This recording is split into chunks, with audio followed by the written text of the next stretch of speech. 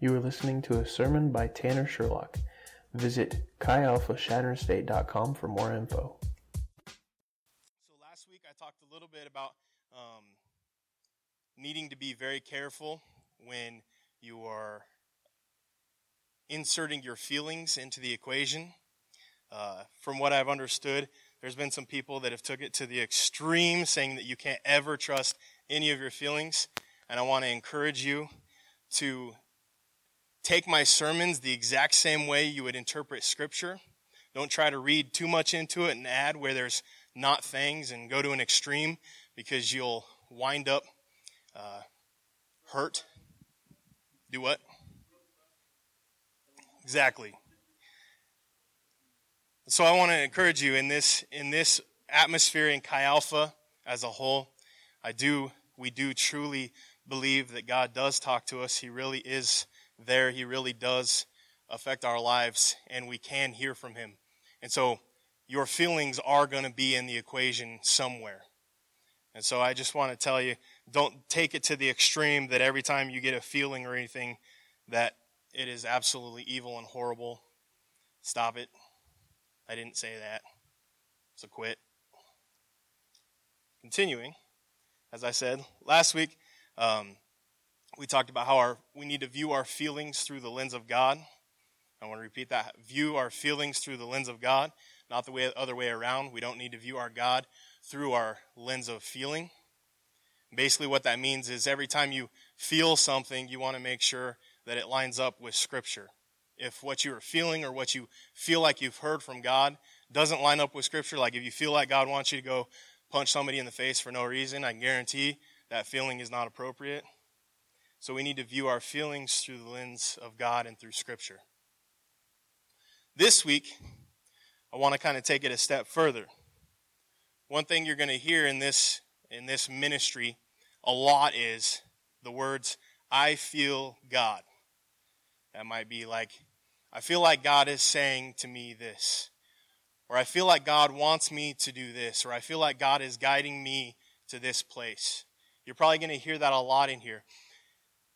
And the reason why is because I really do believe that we can hear from God and we can hear from the Holy Spirit. And so tonight I want to encourage you guys to be active in listening and seeking out the Holy Spirit in guiding your life.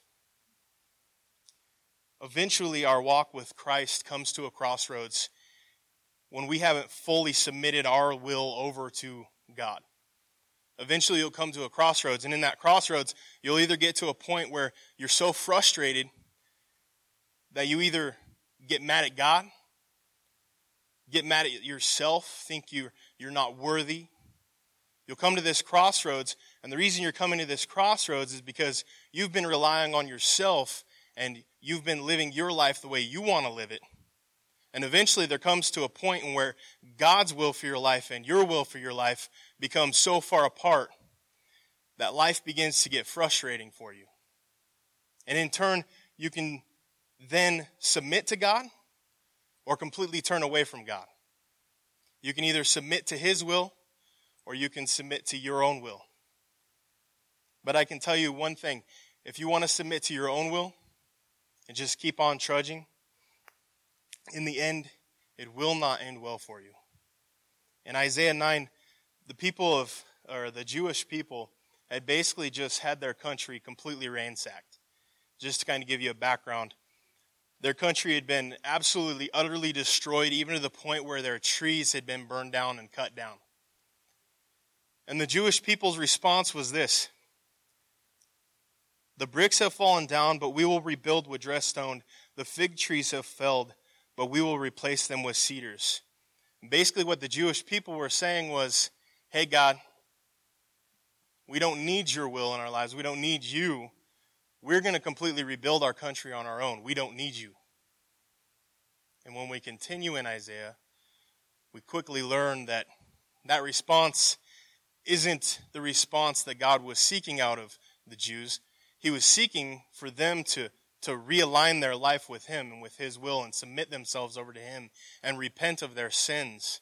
But instead they said, hey, we got this. We're God's people. We're blessed. We're highly favored. We can do this on our own.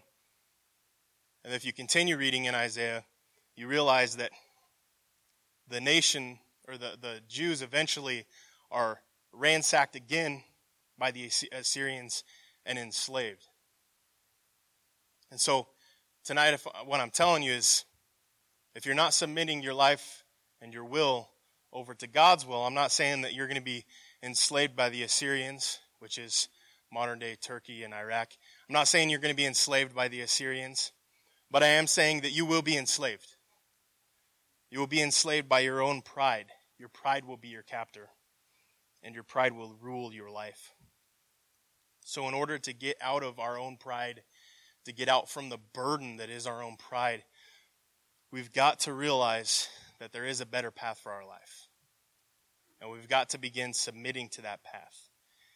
And I want to warn you that when you make the commitment to give your life over to Christ and say, hey, God, your will over my life, I want to know what your will is over my life. I want to align myself to your will. It's not always easy. Sometimes it can hurt. Sometimes God asks you to cut things out of your life that you necessarily don't want to cut out of your life. Sometimes he wants you to go do something that you necessarily don't want to do. So I'm not promising for even a moment it's going to be easy, but I am saying in the end it will be worth it. So how many of you guys are like me and you absolutely hate driving at night? Like, I despise driving at night. The other night, on last Wednesday, my wife and I, Courtney, were driving to Alliance to pick up the Holy Spirit DVD. Thursday nights at the well, at the refuge, across from Anderson's. Anyway, we were driving to Alliance to pick up the Holy Spirit DVDs, and it was just, it was black. It was pitch black out. It was so dark. And like when you're driving in fog, and you can only see just a real short ways out of your car before the light is just broken up and you can no longer see any further because of the water particles in the air, to make it all scientific. But you know that feeling where you just can't see anything, and it almost makes you feel a little claustrophobic? Well, it was like that, except for there was no fog. It was just so dark out that we had our bright lights on, and it seemed like even the lights couldn't penetrate the darkness. We could only see a limited way in front of our car. You couldn't even see where the sky met the ground in the horizon. It was black out. And it was kind of scary, but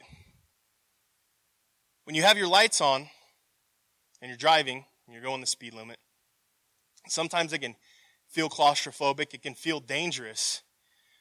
But we had to drive from Chadron to Alliance, which is 51 miles or something like that. We had to take the entire trip with just 100 feet at a time. Literally, all we could see is 100 feet at any given moment. So the entire trip from Chadron to Alliance was taken 100 feet at a time. Our walk with Christ can sometimes be like that. We don't necessarily see anything beyond just what's right in front of us.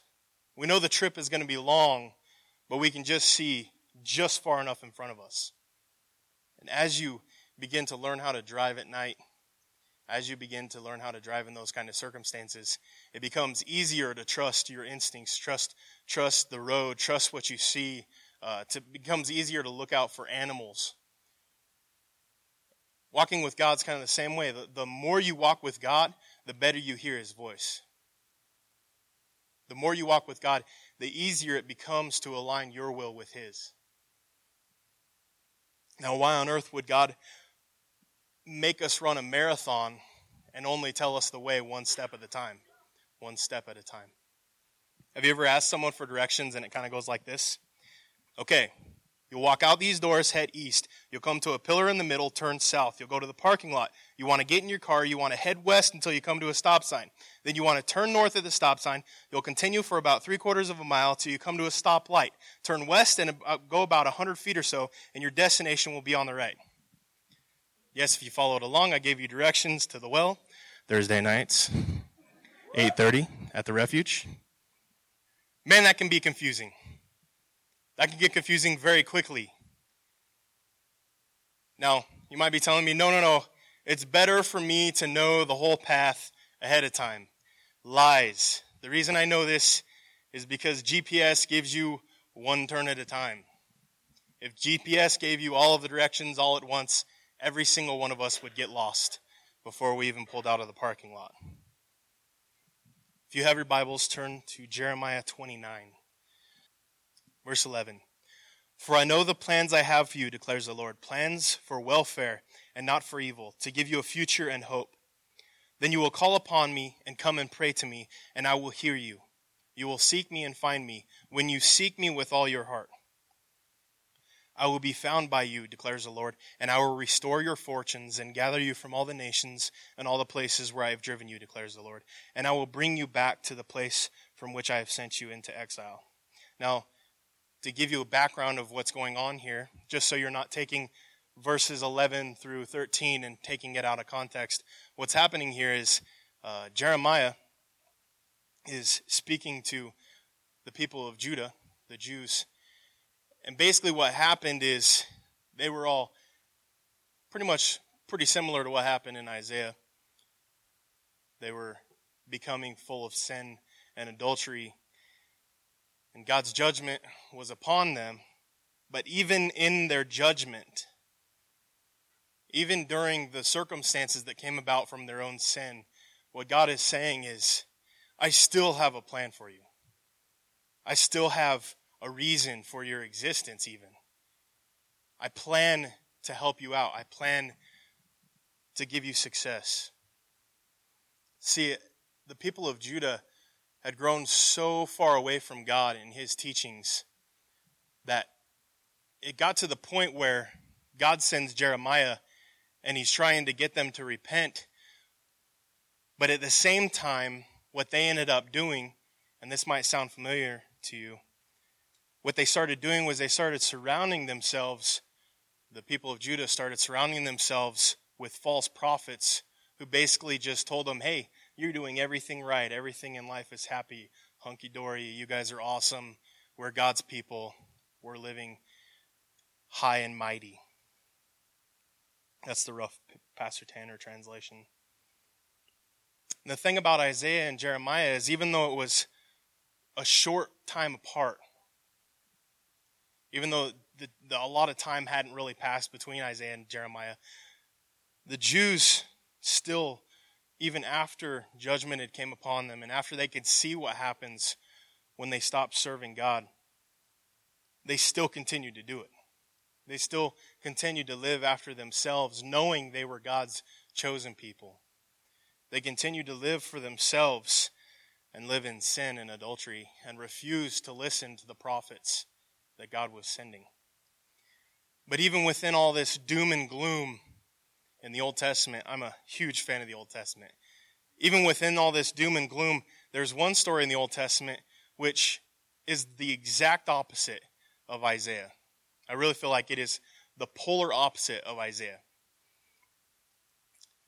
Basically what happens in Isaiah is, right off the bat, God says, hey, I need someone to send to my people to tell them to repent of their sins.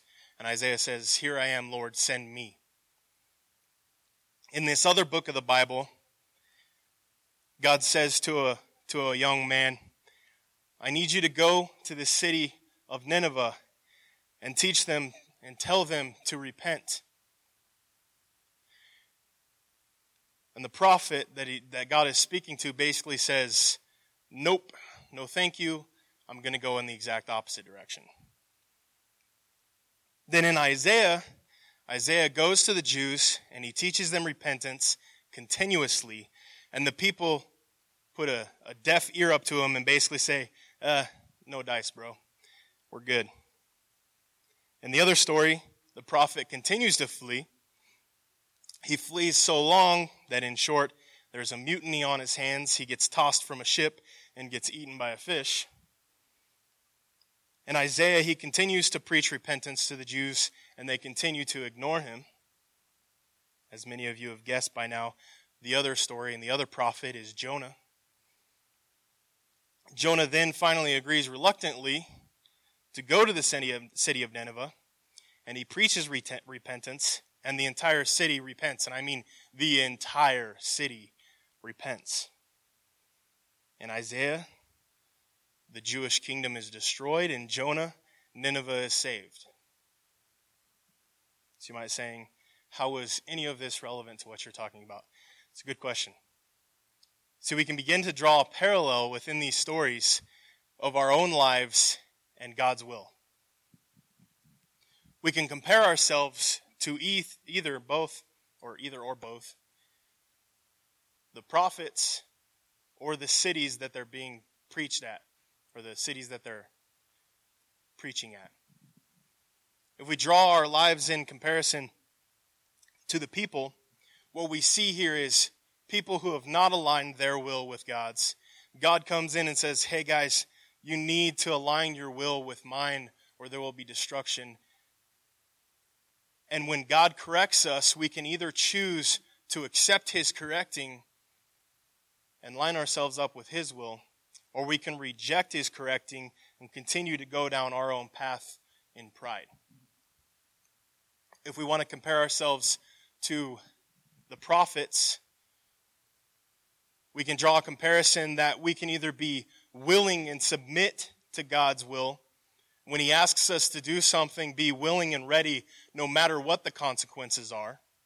Even if nobody on earth listens to you. In Jeremiah, nobody listened to Jeremiah. It even sent him into depression because nobody would listen to him. And so you can either listen to God and go willingly no matter what the outcome, or you can choose to go the opposite direction and go in your own path, go with your own will, go with your own pride, no matter what happens. And then the road gets a little bit bumpy after that.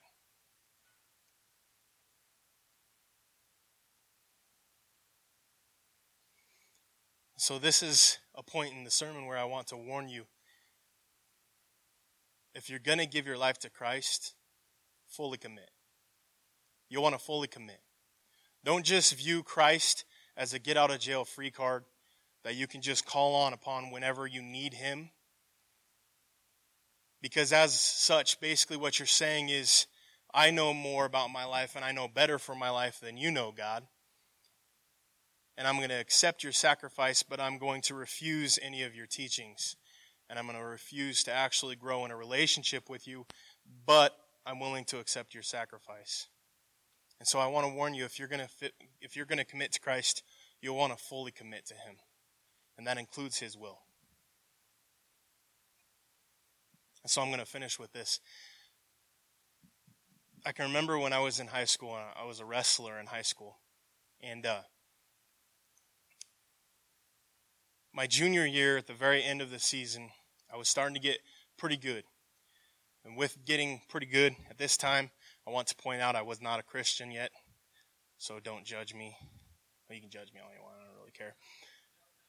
But I was getting a little bit cocky with my wrestling. And there was always this one kid who I had to face at almost every single solitary tournament. He was a freshman from Bridgeport, and he was terrible at wrestling. And so since I got seated opposite him almost every single tournament, it kind of grew into this warm-up. Basically what I would do is I would come up to him and I would use him as a dummy to practice some of the moves that I wasn't necessarily sure of, whether I wanted to use them in a match yet. And I would practice them on him and get him down to a point where I could actually use them in real matches. And eventually I would get to the point where about halfway through the third period, I would finally just give up and go ahead and pin him so that I could get the points for it. See, I was a jerk. And so, come the final tournament of the year, it was a dual tournament. And the difference between a regular tournament and dual tournament, in case you don't know, is a dual tournament, your entire team is against their entire team.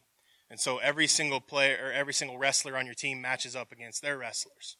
In a regular tournament, you just basically wrestle until you either lose out or until you win the tournament. And there's no necessarily pattern. It's based on skill and record and who you've beaten this season. Well, this last tournament was a dual tournament. And so I knew I needed to go. But the problem was I was up the entire night before with a fever. And after the tournament, I found out I had a really, really bad case of strep throat. even though I didn't want to go wrestle, I still chose to go wrestle because my team needed me because it was a dual tournament. If I didn't show up, they would take a loss every single team that they faced in the heavyweight class. Does that make sense? And so I knew I needed to go. And it actually didn't turn out too terribly for me up until the very last match of the day. I had actually done pretty well. I had won all of my matches up until the very last match. My very last match, we were paired up against Bridgeport. And I'm wrestling this wrestler who is a freshman and is terrible. And I'm doing my normal, just messing around, getting some practice in because in the next week was districts. And so I wanted to get as much practice time in as I could. And so I'm wrestling him about the same way as I normally do. But then in the third period, all of a sudden, my body just shuts down. It's like my mind quit working. My body just said, I'm done. I can't do this anymore. I'm out. I really couldn't control my body at all. Like my body straight up had just given up. After a few seconds, this wrestler realizes that I'm just basically laying on him without moving. And within a couple seconds, I find myself with my back to the mat, and he's pinning me.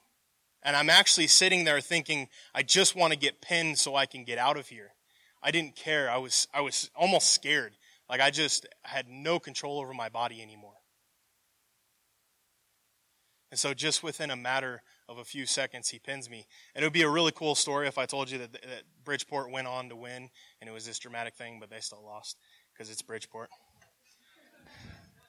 Just kidding if you're from Bridgeport. But really though. But this story, it tells me of, or reminds me of two things. Every time I think about it, it reminds me of two things. Number one is, I don't care how amazing you are, or how much better of an athlete you are, or how much smarter you are, you're only one bad day away from getting humbled severely. The second thing is, it always teaches me that no matter how far behind you are in life, no matter how much you're struggling, no matter how much you have to overcome, you're only one act of God away from overcoming and triumphing. You can look at both sides of the story. You can look at my side of it, and you can draw to the conclusion that pride and humility comes before the fall. And you can look at the other side as, I don't care where you're at in life, don't give up. 1 Corinthians 1:26 through 31 says this. For you see your calling, brethren, that not many wise according to the flesh, not many mighty, not many noble are called. But God has chosen the foolish things of the world to put to shame the wise, and God has chosen the weak things of the world to put to shame the things which are mighty. And the base things of this world, and the things which are despised, God has chosen, and the things which are not, to bring to nothing the things that are, that no flesh should glory in his presence, but of him you are in Christ Jesus, who became for us wisdom from God, and righteousness, and sanctification, and redemption. That, as it is written, he who glories, let him glory in the Lord. So perhaps tonight, the reason and why in which you haven't aligned your life to God's will in your life could be numerous reasons. It could be anything from, right now, your pride is in control of your life, to you don't think highly enough of yourself. You don't think you're worthy. You don't think you're deserving to serve God and to align yourself with his will. I mean, that's a far spectrum in which you can line yourself up for why you might not be submitting to God's will in your life. So perhaps tonight, what you're saying is, I'm not sure if I can line up with God's will for my life. Maybe you're not sure how to ask how to line up with God's will for your life. Perhaps tonight you're not sure if Jesus Christ is even somebody who you've served. Maybe Jesus Christ is just, like I alluded to earlier in the sermon, kind of a get-out-of-jail-free card. You always associated yourself with being a Christian because you went to church. And tonight I'm wanting to encourage you guys. I don't care where you're at in life. I don't care what your struggles are. I don't care how weak you think you are. God's will for your life is amazing. And you can have God's will for your life. And so tonight I'm going to kind of finish like I did last week. And I'm going to tell you about some people in the Bible. Some people in the Bible who are heralded as these perfect people that when we mention their names, we almost put them onto a pedestal so high that we think that that their status in God is unattainable, is unachievable. I'm going to share with you the people from the Bible, and I'm going to share with you some things that they struggled with. And maybe you can find some identity with that person. Abraham thought he was too old. Isaac was a liar just like his dad. Jacob was a liar and a schemer. Joseph was abused. Moses had a speech impediment. Gideon was afraid. Samson was a womanizer and looked like a hippie. Rahab was a prostitute. Jeremiah and Timothy were too young. David was an adulterer and a murderer. Jonah ran from God. Naomi was a bitter widow. Peter denied Christ. The disciples fell asleep while praying on one of the most important days in all history. Martha was worried about everything. The Samaritan woman was divorced more than once. Zacchaeus was too small. Paul, who I talked about a couple weeks ago, Paul killed Christians, literally murdered Christians. And he went on to write most of the New Testament. And last, but certainly not least, now I want you to fathom this. No matter what your inhibition, no matter what you think you struggle with, no matter what you think is blocking you from aligning yourself with Christ, I want you to wrap your head around this last one. Lazarus was literally dead, and God still used him. Literally dead, and yet Christ brought him back, and God still used him. So I can come to the conclusion today, and I hope you all are right along with me, that it really doesn't matter what your struggles are. It really doesn't matter what you've thought you need to clean up in your life before you can come to Christ. It doesn't really matter what barriers are in the way that is preventing you from serving God how you really know you want to serve Him. There is no barrier too big to submit yourself to Christ. So tonight I want to encourage you to get to know God. Get to know Jesus.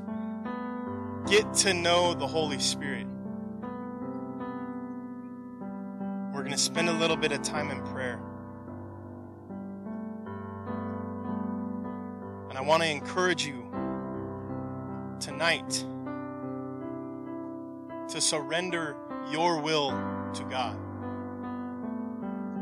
I want you to pray the dangerous prayer of, Lord, whatever your will is for my life, I submit to you. I want to align my life with your will. And tonight I want you to obey what you already know to be God's will. And that is what is written in Scripture. Tonight, I want you to seek godly input from people who are here for you, such as the small group leaders, my wife, me, my staff. Seek godly input. Tonight, I want you to actually listen. Take the time to listen to what the Holy Spirit might be saying to you. And tonight, we're going to have the altars open. And I want to encourage you, if what I've been talking about tonight is speaking to you, if you know that you've been living your will, and tonight you want to submit into God's will, I want you to come up. I want to encourage you, come up. Find one of the small group leaders. Find one of the staff. And let's pray together.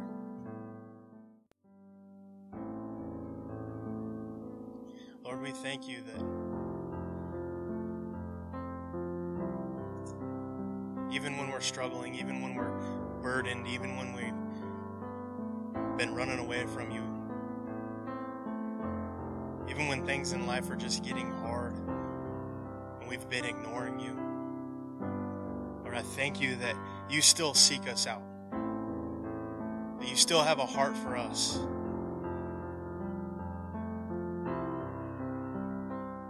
Even when we feel completely unworthy for your calling in our life, even when we feel completely unworthy for what you might have in store for us, you still sent your Son to die on the cross. You still redeemed us. And you still call us worthy. That you have made us new.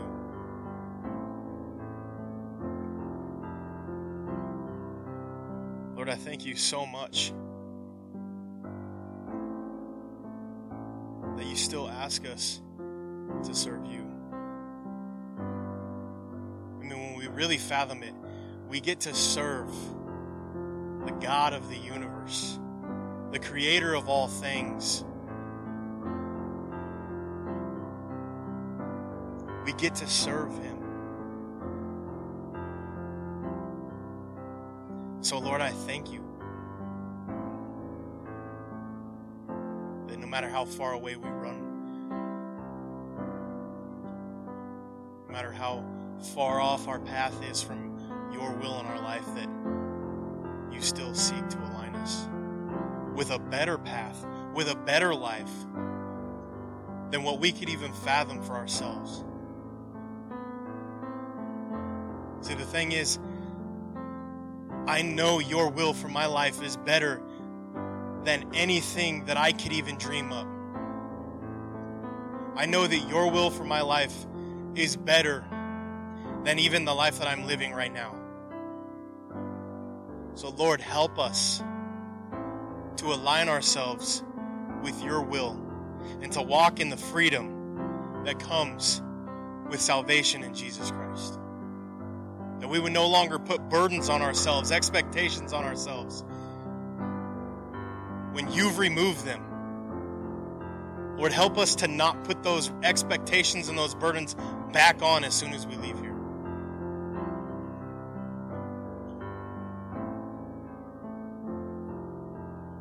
Lord, I pray that you would guide us. And Lord, I pray that the Holy Spirit's presence would be loud to us this week.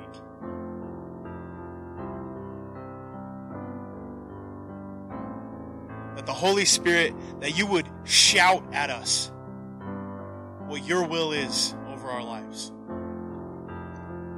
That, Lord, even when we're not listening to you, even when we're not paying attention, Lord, that you still would make your will known to us.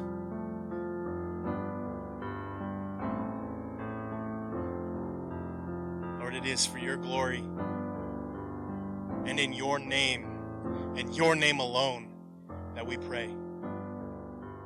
Amen.